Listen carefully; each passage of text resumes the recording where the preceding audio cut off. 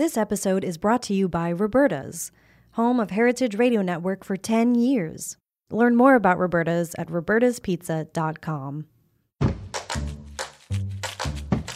This week on Meat and Three, we explore the relationship between food and style. I knew from the start that I never wanted to hot glue bread onto my body. I wanted to be able to enjoy it after, and I did. Food, which is so ephemeral, right? It's something that you eat and it disappears. With an image, it remains. It stays alive forever.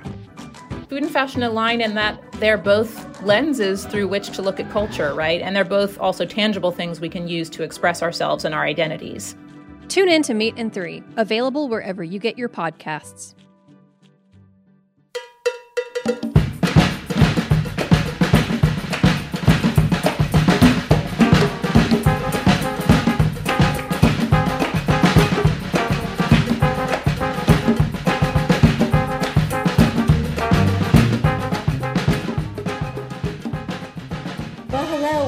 All in the Industry on Heritage Radio Network. I'm your host, Sherry Bayer, and it is Wednesday, June 30th, 2021. This is our 294th episode of this series, which is dedicated to behind-the-scenes talent in the hospitality industry. Today, my guest is a wonderful independent marketing and media relations consultant and a new podcast host, and I will introduce her fully in a moment. First, as I do in every show, I will start out with my PR tip, and then later we will have my speed round game, industry news discussion, solo dining experience, and the final question. As the founder of Bayer Public Relations, I'm going to tip the show off with my PR tip of the week. So today's tip is to be curious. Seek knowledge and understanding, and to experience the new. Ask questions, listen and observe, and be inquisitive. And like a sponge, take it all in. With curiosity, we can learn so much about life and ourselves and find joy, perhaps even in the most unexpected places. So stay curious. That's my tip today. Now, I'm so happy to have my guest joining me today. It is Judy Ann Wu. She is an independent marketing and media relations consultant specializing in food and travel, and the host of Food People Are the Best People, a new podcast on the Eat, Drink, Dine podcast network.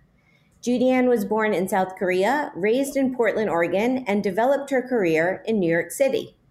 During that time, she has worked with some of the finest chefs and industry thought leaders in the world in her roles with the French Culinary Institute, which is FCI, Food Arts Magazine, and ISI North America.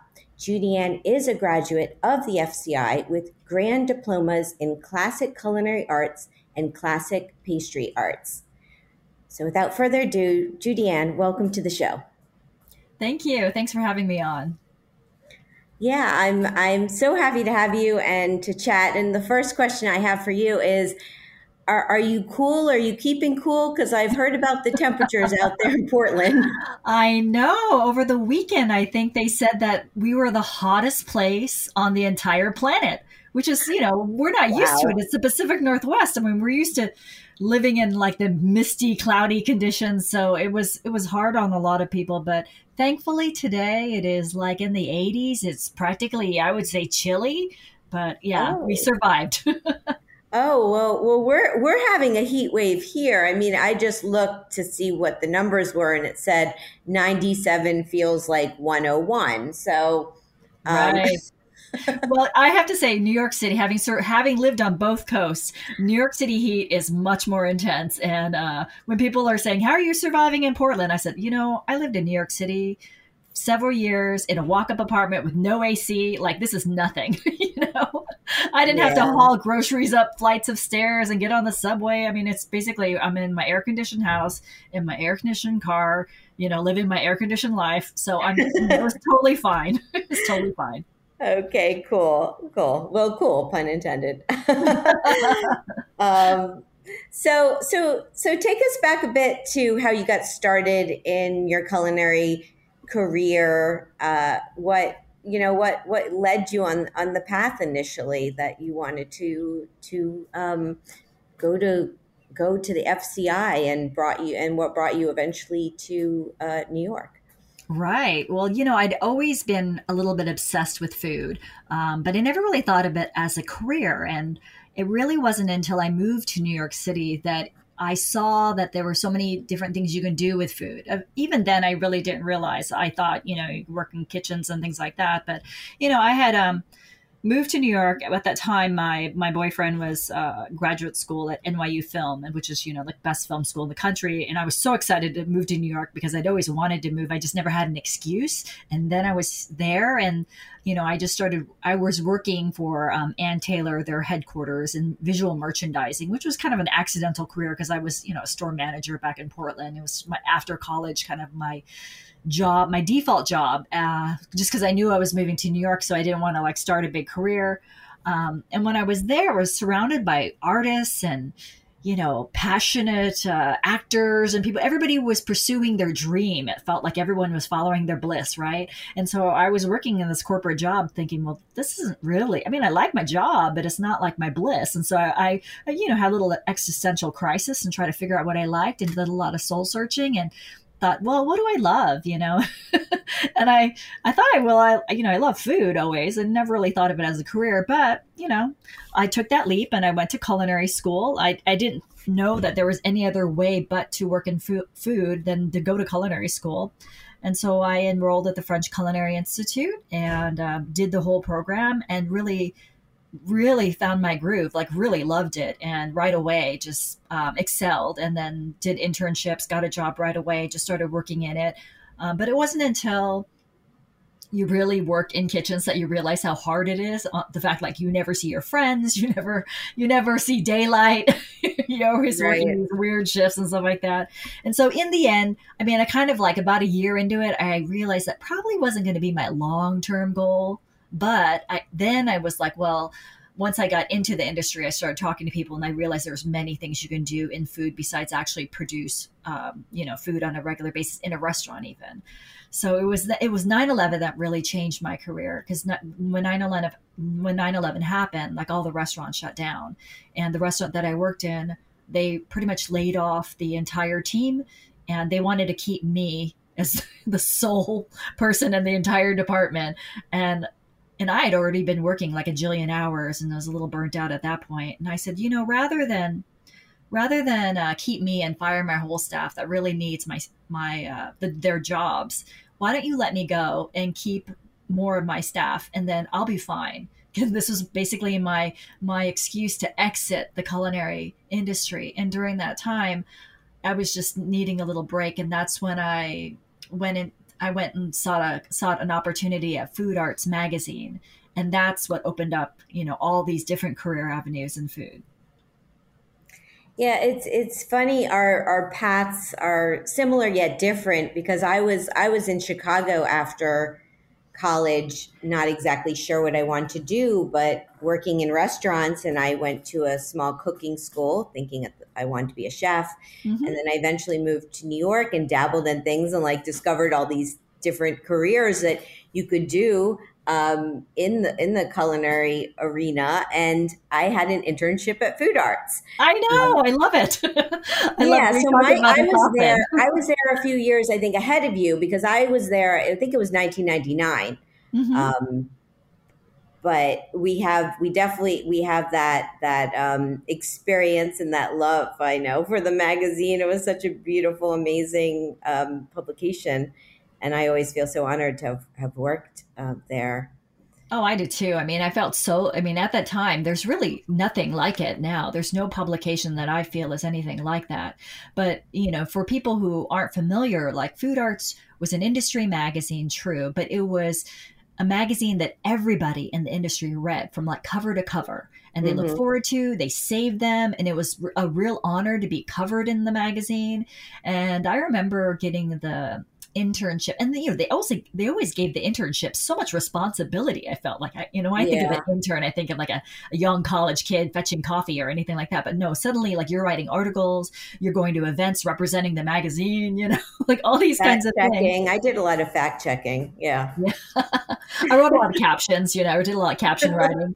But that's where I learned like copy editing. That's where I got my first writing assignments, my first press trips that I ever went on. I really opened my eyes to all the different personalities and the kind of career opportunities too. It was my first introduction to public relations, because oftentimes I'd be dealing with PR reps for restaurants and hotels, so it was such a great learning experience. And then the editorial team really I felt like they really took me under their wing. Like they introduced me to people, they set me up for in situations where I got to meet amazing people. I really felt like they were wanting me to succeed and giving me the tools and opportunities to succeed. It was just a magical time. And I know that any other intern that worked at Food Arts at any time, they all, like, I look at them now and they've all gone on to these great careers. And we all kind of have this like network, this alumni network of former Food Arts interns, right?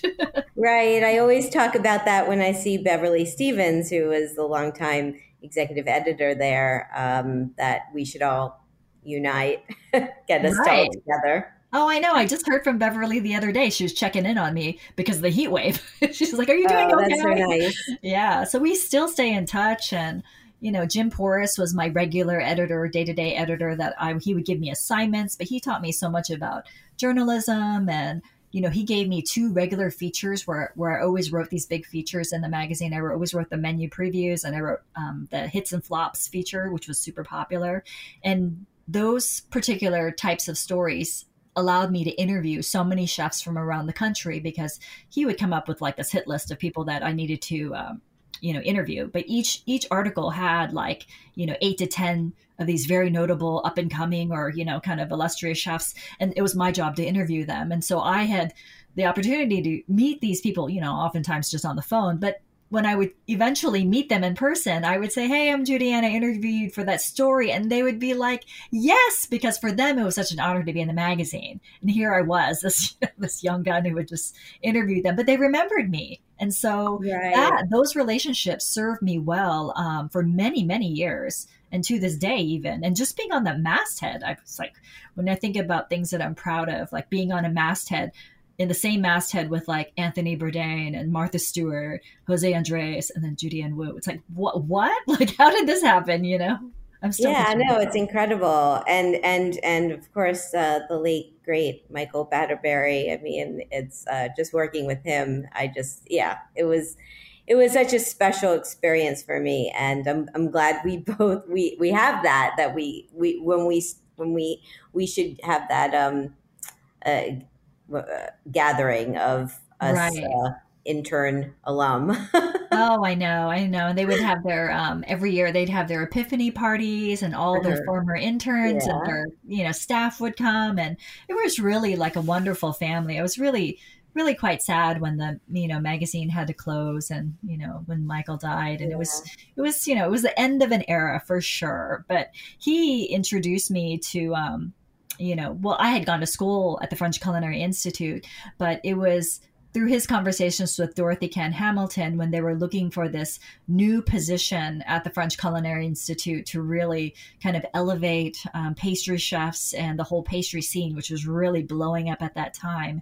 And he had reminded her that, here's Judy Ann Wu, she works at Food Arts, but she would actually be the perfect person for this position. And so they essentially created this position and this platform for me when I was there for many years. And through that, I started this thing called pastryscoop.com. And it was, basically to promote pastry chefs the same way as culinary chefs were happening during a time where there was so much interest in that field.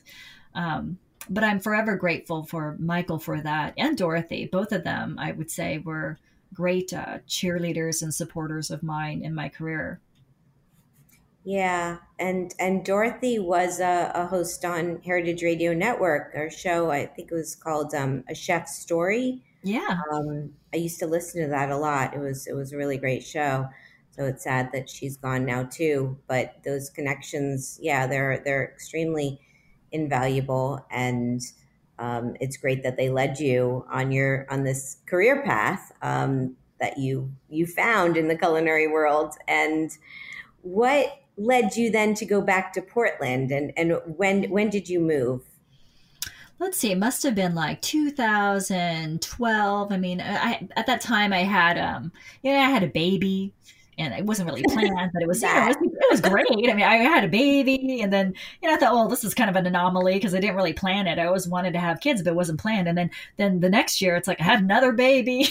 Like all of a sudden, these babies coming out of everywhere, and I hadn't planned on this. I had 2 young kids, and my boyfriend at that time is a photographer, and we had this really beautiful live work space that we were in, and really enjoying it. I brought my mom out from Oregon to be our nanny, because I didn't really think about childcare or anything like that. We had no family out there.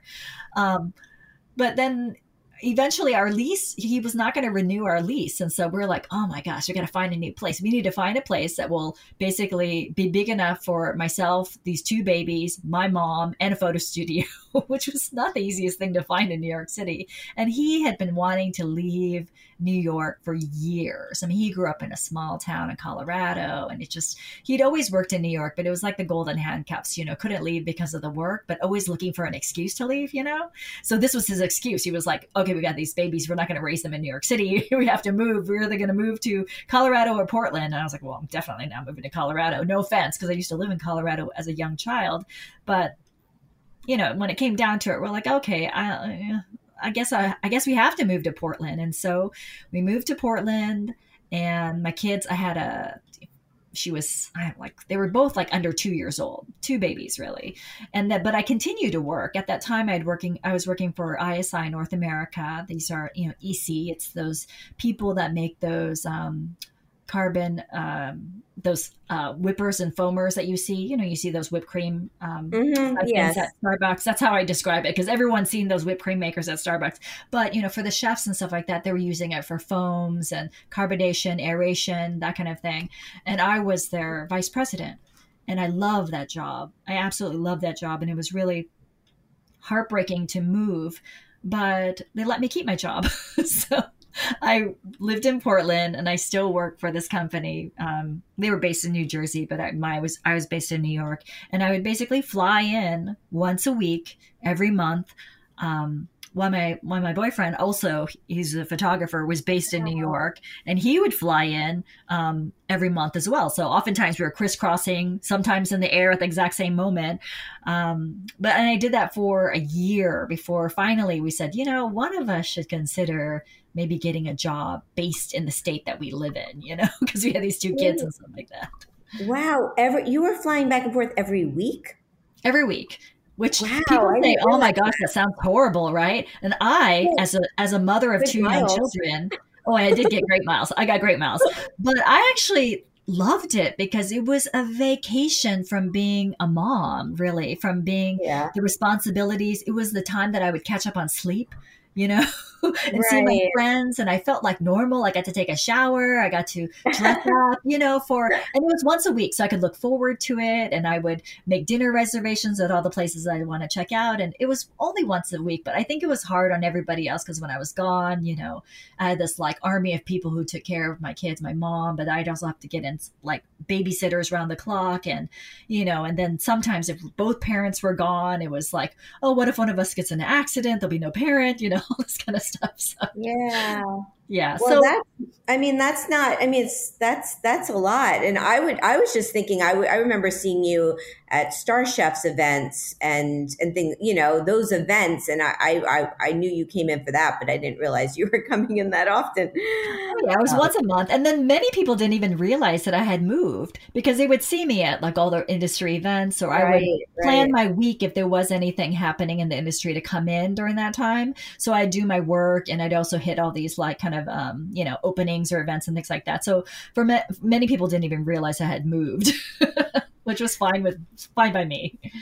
Yeah. So eventually you stopped that commuting, and you moved on to working with some other companies. And do you want to just take us through a little bit of that briefly? Like, sure. I know you worked with Travel Oregon and are just like the Oregon expert for all advice.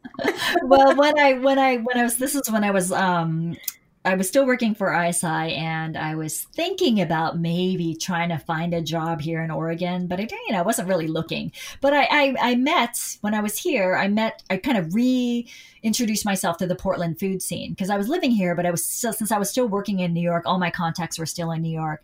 But, I was eating in restaurants, and people were happy to have me here and introducing me. And I met Mike Thielen, who was, at that time, he was the founder of Feast. Well, he is the founder of Feast Portland, but he was launching this food festival, this first ever food festival in Portland. And one of the sponsors was Travel Oregon. Travel Oregon is the marketing agency that promotes tourism to the state of Oregon. And they were talking, and during that conversation, they found out they were looking for a new head of global communications, and they were looking for a media content that could really talk about Oregon as a culinary destination, because at this time, Oregon was all about Oregon bounty. People were really traveling to the state for the amazing food, the wine, the beer, that whole thing. And they didn't have anybody who could really talk about it from the perspective on a national stage, comparing it to, the Paris, the Tokyos, the New York Cities, as a culinary destination, which it was becoming. And so one thing led to another, and I ended up hearing about this job. I had 1 week to put together a presentation, which was all about cycling, totally not about food, but I had to put together a presentation about cycling, because that was another huge initiative. And I did it, and I got the job, and that was what led me to leave my job at ISI and work full time. But it was in travel, which I'd never worked in travel before, but I've always loved traveling. And because so much of the travel to Oregon had an element of food and drink, it was really natural for me, because that's how I travel. I know that you and I, we're the same ways. When we plan a trip, we think immediately, okay, where am I going to eat? What am I going to, what am I going to check out? Like this kind of thing. So it was natural for me to be able to put these itineraries for media, or to talk about, like, when here, like, do this epic camping trip, or do this epic hike, and then go have this really cool beer, and then drink this wine and eat the salmon. It was, it was a natural for me. So I did that for many years, loved it.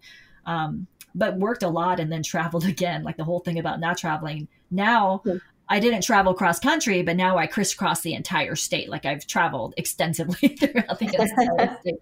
Every little nook and cranny, every little, everything. So when you say like Oregon expert, that's kind of how I became that Oregon expert very quickly. Yes. And a couple of years ago, I did a mic on my show. We talked about Portland Feast, and I've been out there twice to the festival, and it's amazing. And I can't wait to come back to Portland at some point. I know they're doing something this summer with it, with some events. But let's talk a little bit about what you're doing now with as an independent consultant. Right. when did you go independent, I guess? Or I don't even remember now. I should be much more formal about these things, but yeah. Basically, I've been working for Travel Oregon for many years. We won all the awards. Like, I am very proud of the fact that when I was there, it won the best marketing campaign in the entire country. Right? It's incredible. Which is like, when you think about, we used to see the budgets, like New York City's at the top, right? Then it's like Hawaii, California. Like, there's basically all these states that, promote marketing to their state. And Oregon is like, not at the very bottom, but like nowhere near the top. Anyway, we were so proud of the fact that we had won the best marketing campaign. And I felt like it was a big part of that. And so, and I thought, well, if I'm ever going to leave, I'm going to end on a high note, It was working really hard. And one thing that all my other jobs that I had prior to in New York City, when I worked in food, whether it was at the French Culinary Institute or whether it was at ISI, it was I always had the opportunity to do projects on the side, and it was because they saw that work as being valuable to represent, to really showcasing who I am, and also getting my name out there and the company's name out there and the projects, to get them awareness for them. But when I worked for Travel Oregon, I had a very strict kind of no compete and no conflict of interest, and so I would continue to get projects with food. Because people didn't really know what I was doing, they still, a lot of my contacts still knew me as somebody as a food and beverage kind of contact. And so I would get all these opportunities and inquiries, and I had to turn them all down, but they all sounded so much fun. And I always wanted to do these things. And so, I was kind of overworked at that point and a little bit, thinking I should probably not travel quite so much. And so I thought, well, I'm going to take a break. I'm actually not going to work. I said, I'm not going to work for like 6 months, and then I'll figure out what I'm going to do. And everyone who knew me was like, fat chance, 6 months, because I'm constantly doing stuff. And it's true. I took 6 months off. I intended to take 6 months off. But it didn't last that long. I immediately started getting inquiries and jobs and just kind of things. And it all sounded like fun stuff that I would just do for free, not work. And so I would just do these like fun projects. And I wasn't even an official consultant or anything like that. People just hire me on to do a little project with them. And I'd be like, yeah, it sounds like fun. I do it anyway. If you want to pay me, fine, Well, that's the ideal job, right?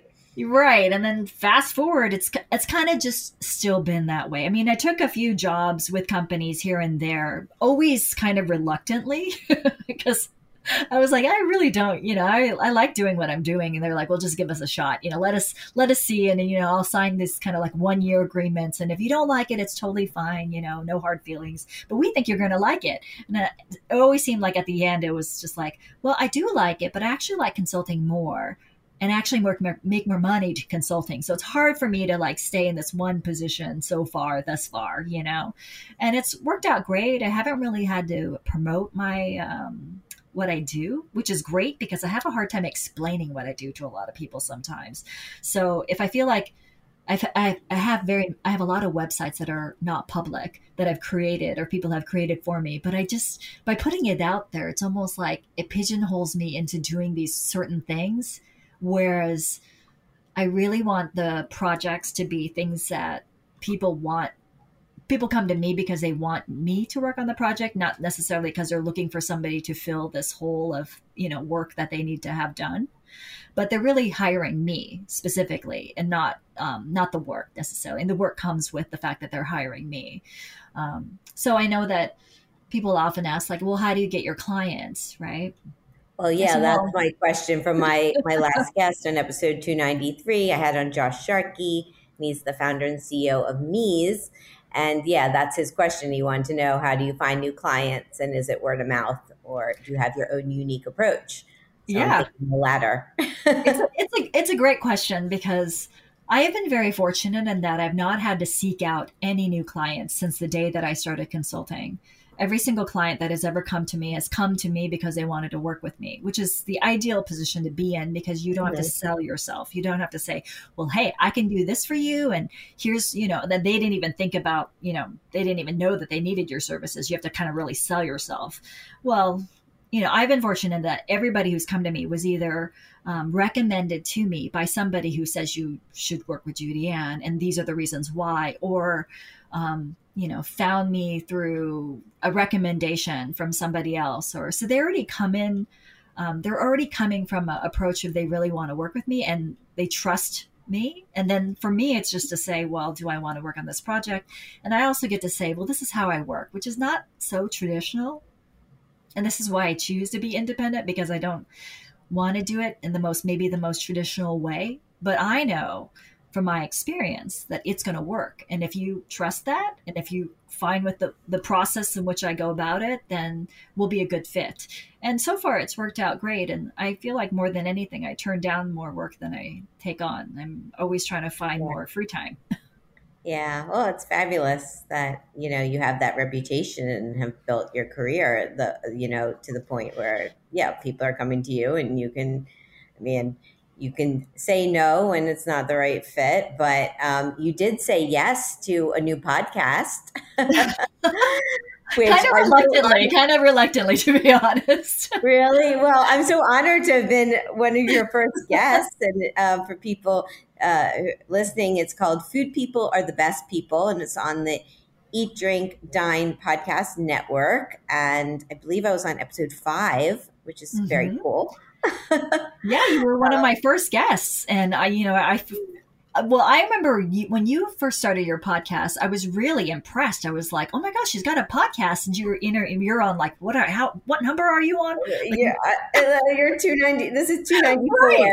It's I'm on like episode 9. I'm still in the single digits, so very new. Let me just tell you, if you keep it just adds up. I've just started in 2014. I've been doing this a long time. So. Right. Oh, yeah. But that's great. I mean, I love podcasts and I love listening to other people's podcasts.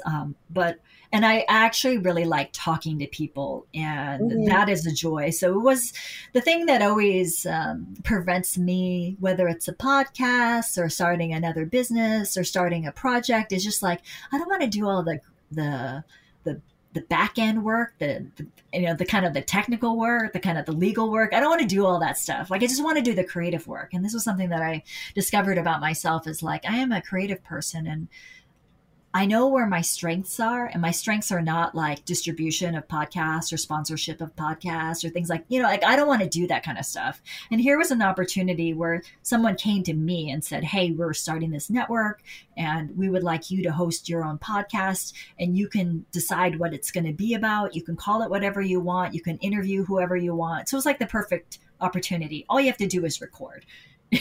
Amazing. So you came up with the title. I didn't Food People Are the Best People. I mean, well, they said like, well, what do you want your podcast to be about? And first of all, I thought, well, there's no original podcast. There's so many podcasts, and who's going to want to listen to my podcast? I'm not famous or anything like that. But the thing that always, like, when I was thinking about what should my podcast be about, what I loved is just people, like, I firmly believe it's based on that Julia Child's quote that, what is that quote? It's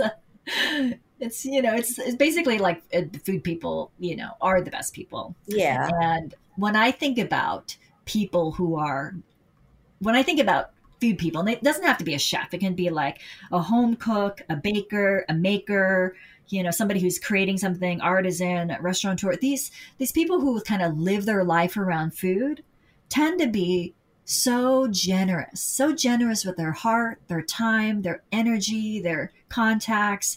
They are warm. They're the kind of people who want to feed you, who take care of you. And in my opinion, like when I go to different cities, I meet people for the first time. As soon as I discover like a food person at a party or like a event or something like that, we have this thing in common. Like suddenly we are like two people of the same ilk. Like we get along right away, and I feel connected to them. I trust them. I want to spend time with them. We never run out of things to talk about, And so I just wanted to share that quality with people. And so, I feel like over the years, who knows how long this podcast will last, but I feel like obviously it will evolve. But right now I just started it very loose on the concept of, it's kind of like I love Jerry Seinfeld's comedians in cars, drinking coffee, like that kind of thing, where he just has comedians and they go around in the car and they drink coffee and they talk. They just talk about their craft. They talk about stuff, whatever they've been working on. And they're funny. So they're just, it's highly entertaining just because they're both funny. But what I love most is just the banter that they have between them, this camaraderie. And so my show is just kind of a variation of that. It's just want to show, I just want to like have, if you're a fly on the wall, you're listening to two people talk about food, whatever comes up. Like I don't really have any scripted questions really. And it's just, to hear that kind of that, so that they can feel, other people who are listening in can feel what makes that person a food person and therefore makes them special. Yeah. Well, and that includes you. It's great. And you're a great host. I have more episodes to listen to, but you're one with Dave Arnold. I think that was your first show, and Food Arts alum. Right.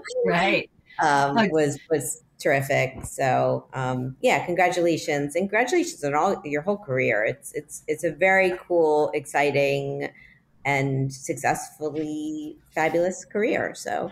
Oh, thank you. I pinch myself because I really don't know how it happened. And I really, I don't know. I don't promote, I don't do anything. And I have a hard time even explaining what I do because I do a lot of different things. But the criteria is it something that I feel that I could do well. Like I think one thing is I understand my strengths. I understand the things that I'm good at, and I understand the things that I'm bad at, and I understand the things that I like to do. Usually the things that people like to do are the things that they're good at, right? And so I try to cut out all the things that I don't like to do, because if I don't like to do it, it's because I'm probably bad at it, you know.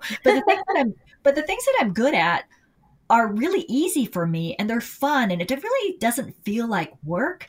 And so, like, I think one of the hardest parts for me is like figuring out how to bill somebody, because like I always find it so awkward, you know, because it's a business, but I'm like, I don't, Right. I'm like, you know, it's like, it's your value, right? And your value is your value of who you are. But it's like, how do you put a number on the fact that it's just you and not necessarily the work, but like the factor that you bring in as just you being yourself, like being attached to a project, what it lends to the project. So yeah, I think that's I always feel like I need to have like a business partner who plays my heavy, but then that's really not my style either, you know? So Right. Well, there's a reason we're friends. We're very similar. So, yeah, I get it. But we'll take a little break, and we'll come back. We'll play my speed round game. We'll talk some industry news, and we'll have my solo dining experience in the final question. So stay with us. This is On the Industry on Heritage Radio Network.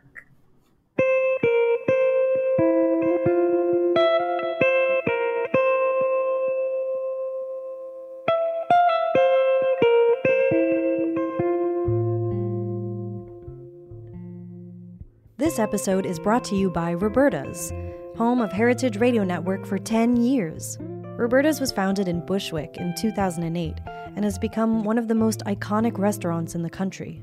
HRN made its home inside of Roberta's in 2009, and together they have become part of the DIY fabric of the neighborhood.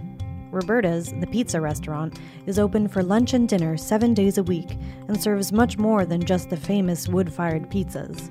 Their team dreams up new salads, pastas, and sandwiches on the regular. Roberta's Tiki Bar is alive and well in the back garden, serving up frozen drinks in the summer and hot toddies in the winter. Stop by the bakery and takeout spot next door for fresh breads, sticky buns, and pizzas to go. And of course, there's the 2 Michelin-starred Blanca tucked away in the garden for truly daring diners. But Roberta's also extends beyond Bushwick, with multiple locations in New York City and now in Los Angeles. You can also find their frozen pies in grocery stores around the country.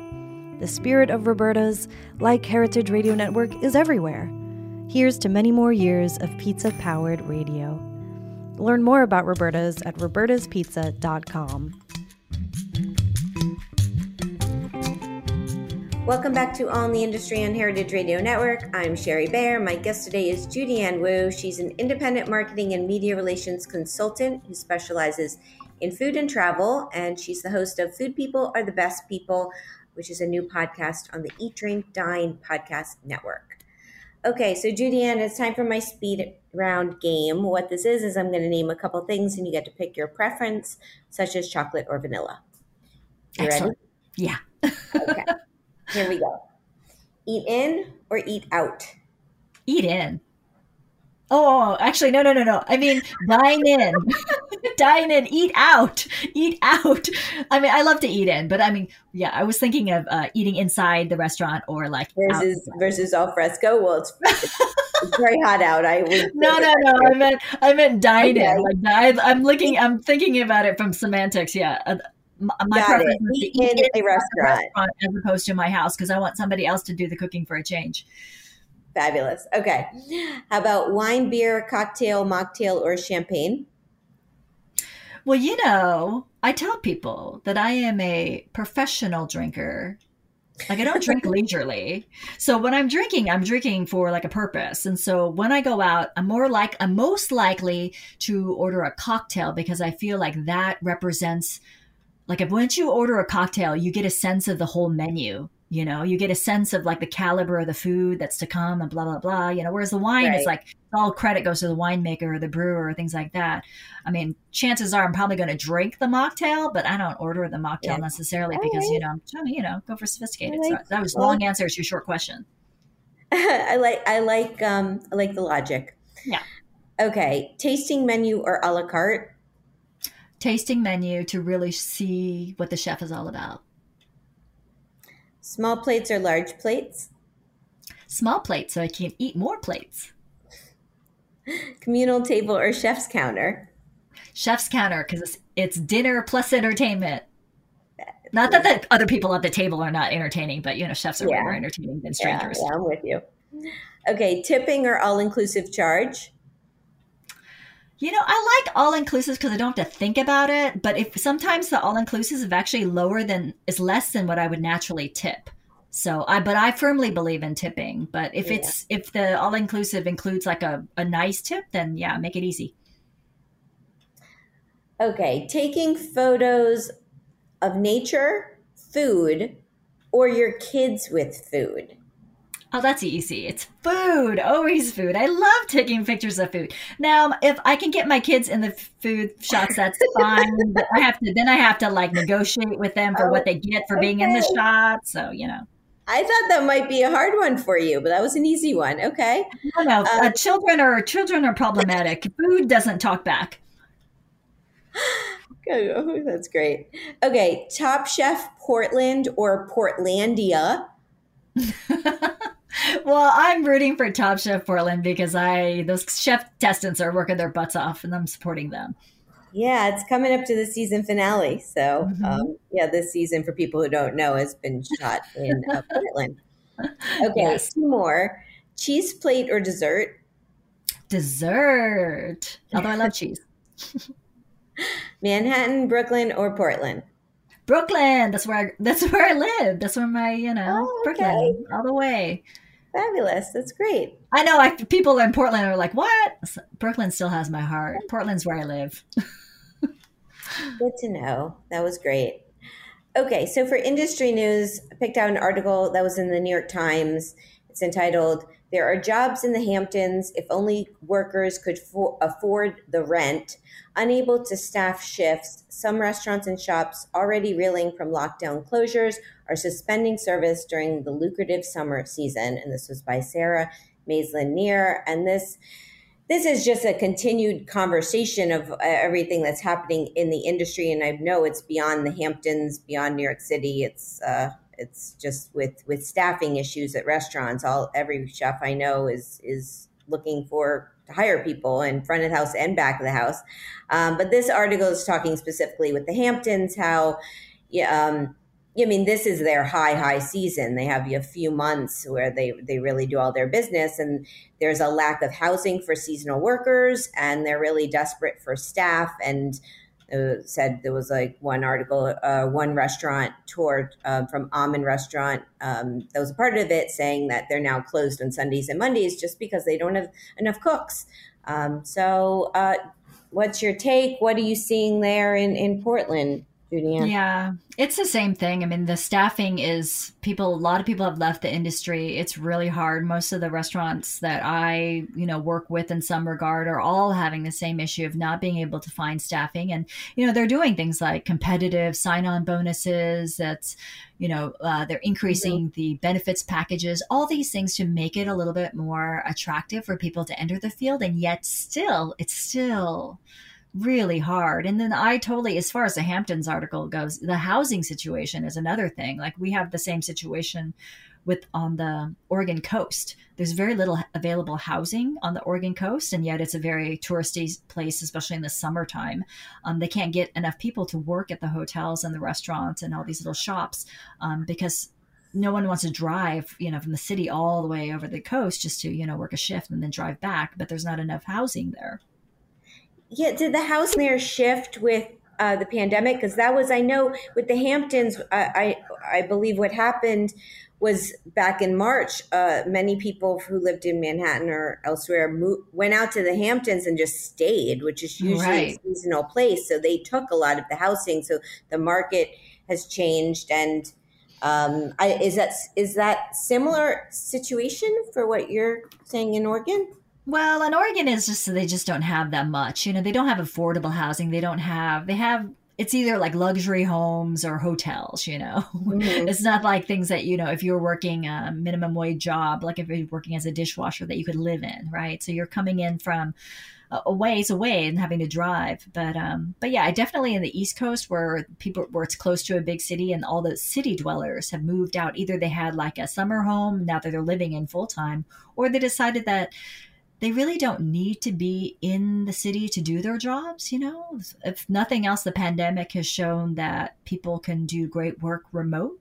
And, even team work that, normally you feel like you have to have your team together, but people just Zoom in, and occasionally they'll come in for, like a powwow in person. But for the most part, a lot of work can be done remote. And for some people, they're way more productive because they get up and they start working. Like for me, lucky for me, even before the pandemic, I often worked remote and for clients that are not even in the same cities as me. So I was always quite used to working remote. But yeah, I think that, in New York City in particular, people have found out that they can do their jobs and not live there and not have to pay those sky high rents. So. Right. Yeah. Well, I don't know. This is a continued situation. There are jobs out there for anyone listening that needs a job, and this article also said there are some places that have increased their hourly pay, like you said, to try to attract more workers. But it's just it's for a lot of reasons, just that everyone has rehiring and reopening, and people are working remotely. People have left the industry, and this housing situation. I mean, for all of that, it's an issue, but I hope it gets better. I hope these businesses can find the people they need to, keep their businesses open and be successful. Right. And I hope people support the restaurants and, are patient. I think I saw a photo on Instagram where somebody was it was a restaurant, and somebody was saying, please be patient. There's only like 3 of us, like the whole restaurant. Yeah. And it's true. People should be patient because, if you've never worked in the services industry or have never worked in the restaurant industry, you may not realize, how hard it is. And people expect, they're so used to having, service whenever they need it. And so maybe they need to be a little bit more patient or, just appreciate that it's not the easiest job for sure. No, I agree. And it's great. Yes, that's a good point. Glad you said it. Okay, so it's time for my solo dining experience. So this week it's at the Lobster Pot. Here's the rundown. The location, 321 Commercial Street in Provincetown, Cape Cod, Massachusetts. The concept, it's a laid-back landmark restaurant serving seafood classics with a bay view. The owners are the McNulty family. So why'd I go? Well, I took a little trip out to Cape Cod, and I love lobster, and this place is an institution. So I figured I'd give it a go. My experience. So I spent the day in P-Town, as they call it, biking around on this bike path. I went to a couple beaches. It was great. I really got to see the town and work up an appetite. I'll say that. So I went for a very late, I guess, lunch. It was like 3-4 o'clock. And I got a table upstairs that was right next to the windows with a waterfront view. So I was very happy with that. The place was busy at this kind of off hour because it's a place I think a lot of tourists like me would visit when they're in town. And I had a great time. My server was great, and I'll tell you what I got. So I went with their lobster with that was pan roasted lobster. I got a 1/4 pound. My server asked me if I was willing to work a little and get a little dirty with with the claws, and I was like, look at me, I've been biking around this town all day. Yes, I'm okay getting a little more dirty, So I went with that, and it came with an herb butter sauce and fries, and I also had iced tea. My take. So I didn't have to work that hard, actually. It came with a bib. I didn't use the bib, but I did. I had so much fun. I really love eating lobster, cracking claws, eating with your hands. There's just something about it that brings me joy. I think it's like the experience. It's not just eating the food, but the experience of it.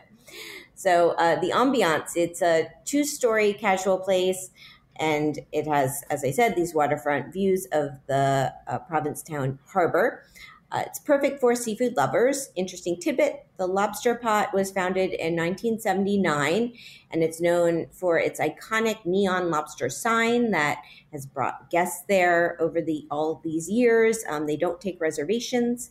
Personal fun fact, so I ate a lot of lobster while I was away. I had lobster rolls at the canteen and patio for some al fresco dining. Those are the names of the restaurants. As well as I had a lot of oysters there, some Wellfleet oysters out there, which are local. Okay, so the cost of this meal was $38, not including tax and gratuity. Would I go back? Yes, and their website is ptownlobsterpot.com. There we go. Judy Ann, have you ever been to Cape Cod? No, but I would love to. And that lobster pot sounds delish. Yeah, it was great. It was, I feel like you're going to relate to this, but there's something about eating with your hands that's. Oh, I love it. Yeah, I grew up like eating with a fork and knife. We have, in Oregon, it's like you guys have your lobster, we have our Dungeness crab. And so I remember when I first moved out, like I was with a bunch of my Travel Oregon colleagues and they were trying to school me on how to eat a Dungeness crab. And I kind of looked at them like, all y'all just moved here like 3 or 4 years ago. I grew up eating this. And then I was like shucking all their crabs for them. There are tricks. Just like I'm sure you have tricks for your lobster. Well, yeah, I don't know about how many tricks I have, but I love crab meat. I love stone crabs. I love right. You grew up in Florida, so you have the stone crabs. Yeah. Everybody has their, their regional crustacean, Right. Be it crawfish, crawdad, whatever,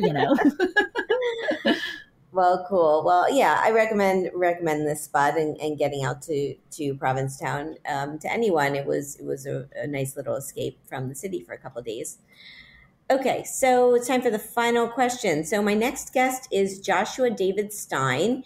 He is the author of many cookbooks and books and children's books, and he has a new book out.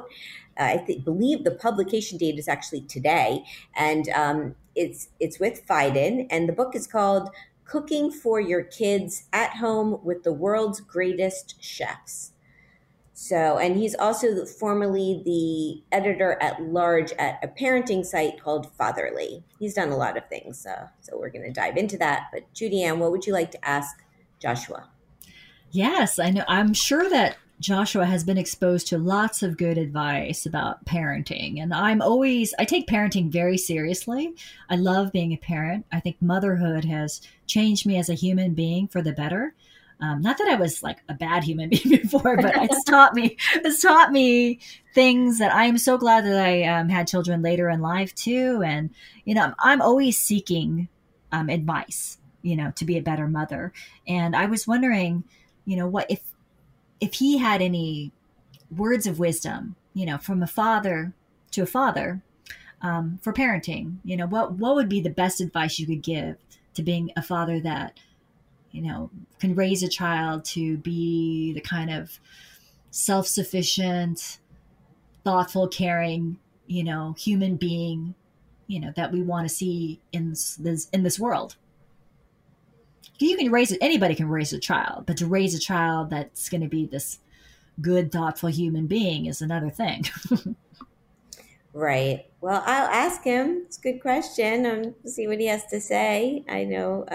He's written a whole book now with cooking for your kids. So, and he's done other children's books. So I bet he has some good advice. We'll have to find out. Yes, that sounds great. Great. Well, thank you so much. I wish we had more time to just chit chat. Oh, I know. We could go on forever. Chit chat away. Another day. Thank you. But thank you so much for having me. It's always so fun to talk to you, Sherry. Oh, thanks. It's always wonderful to talk to you too. And I can't wait to dine with you again. I don't know if you have any trips planning to come back, but keep me posted. I will. I will. If I come to New York, I'm definitely calling you. terrific. I would be disappointed if you didn't. So thank you, and congratulations on your entire career. And I look forward to whatever you're doing next, and keep up with your podcast. So awesome. I'm proud of you too, Sherry. Keep up the good work. Thank you. No, but I'm serious. I mean, I say it.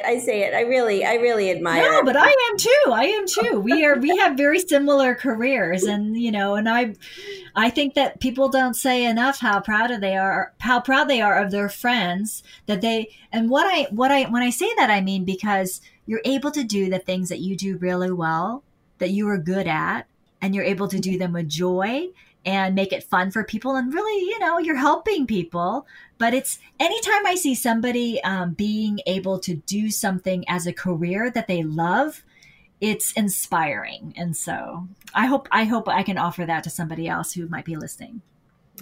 Well, thank you. It's a wonderful, wonderful way to end our show. So thank you so much. Thank you. Our guest today has been Judy-Ann Wu. She's an independent marketing and media relations consultant specializing in food and travel. She's the host of Food People Are the Best People podcast on the Eat, Drink, Dine podcast network. The website is eatdrinkandDine.com, and you can follow her on social media at Judy-Ann and at EdPodNet. And we didn't talk about it, but Judy-Ann takes the most beautiful photos, food photos. I mean, so follow her, and it's JUDIAANN.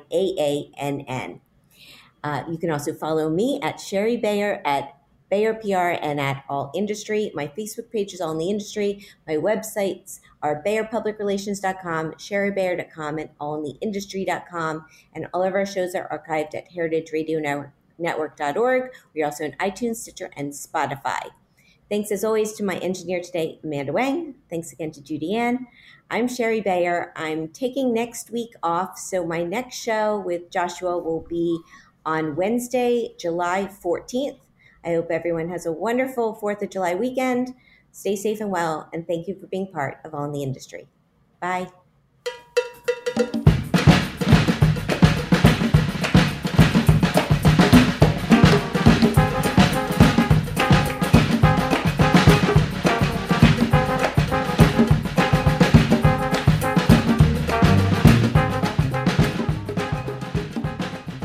All in the Industry is powered by Simplecast. I'm Sherry Bayer, and you're listening to Heritage Radio Network, a member-supported podcast network broadcasting over 35 weekly shows live from Bushwick, Brooklyn. This year, HRN is celebrating 10 years of food radio. For the past decade, we've been taking you behind the scenes of farms, restaurants, breweries, school cafeterias, and more. It's been 10 years, and we're just getting started. Learn more at heritageradionetwork.org.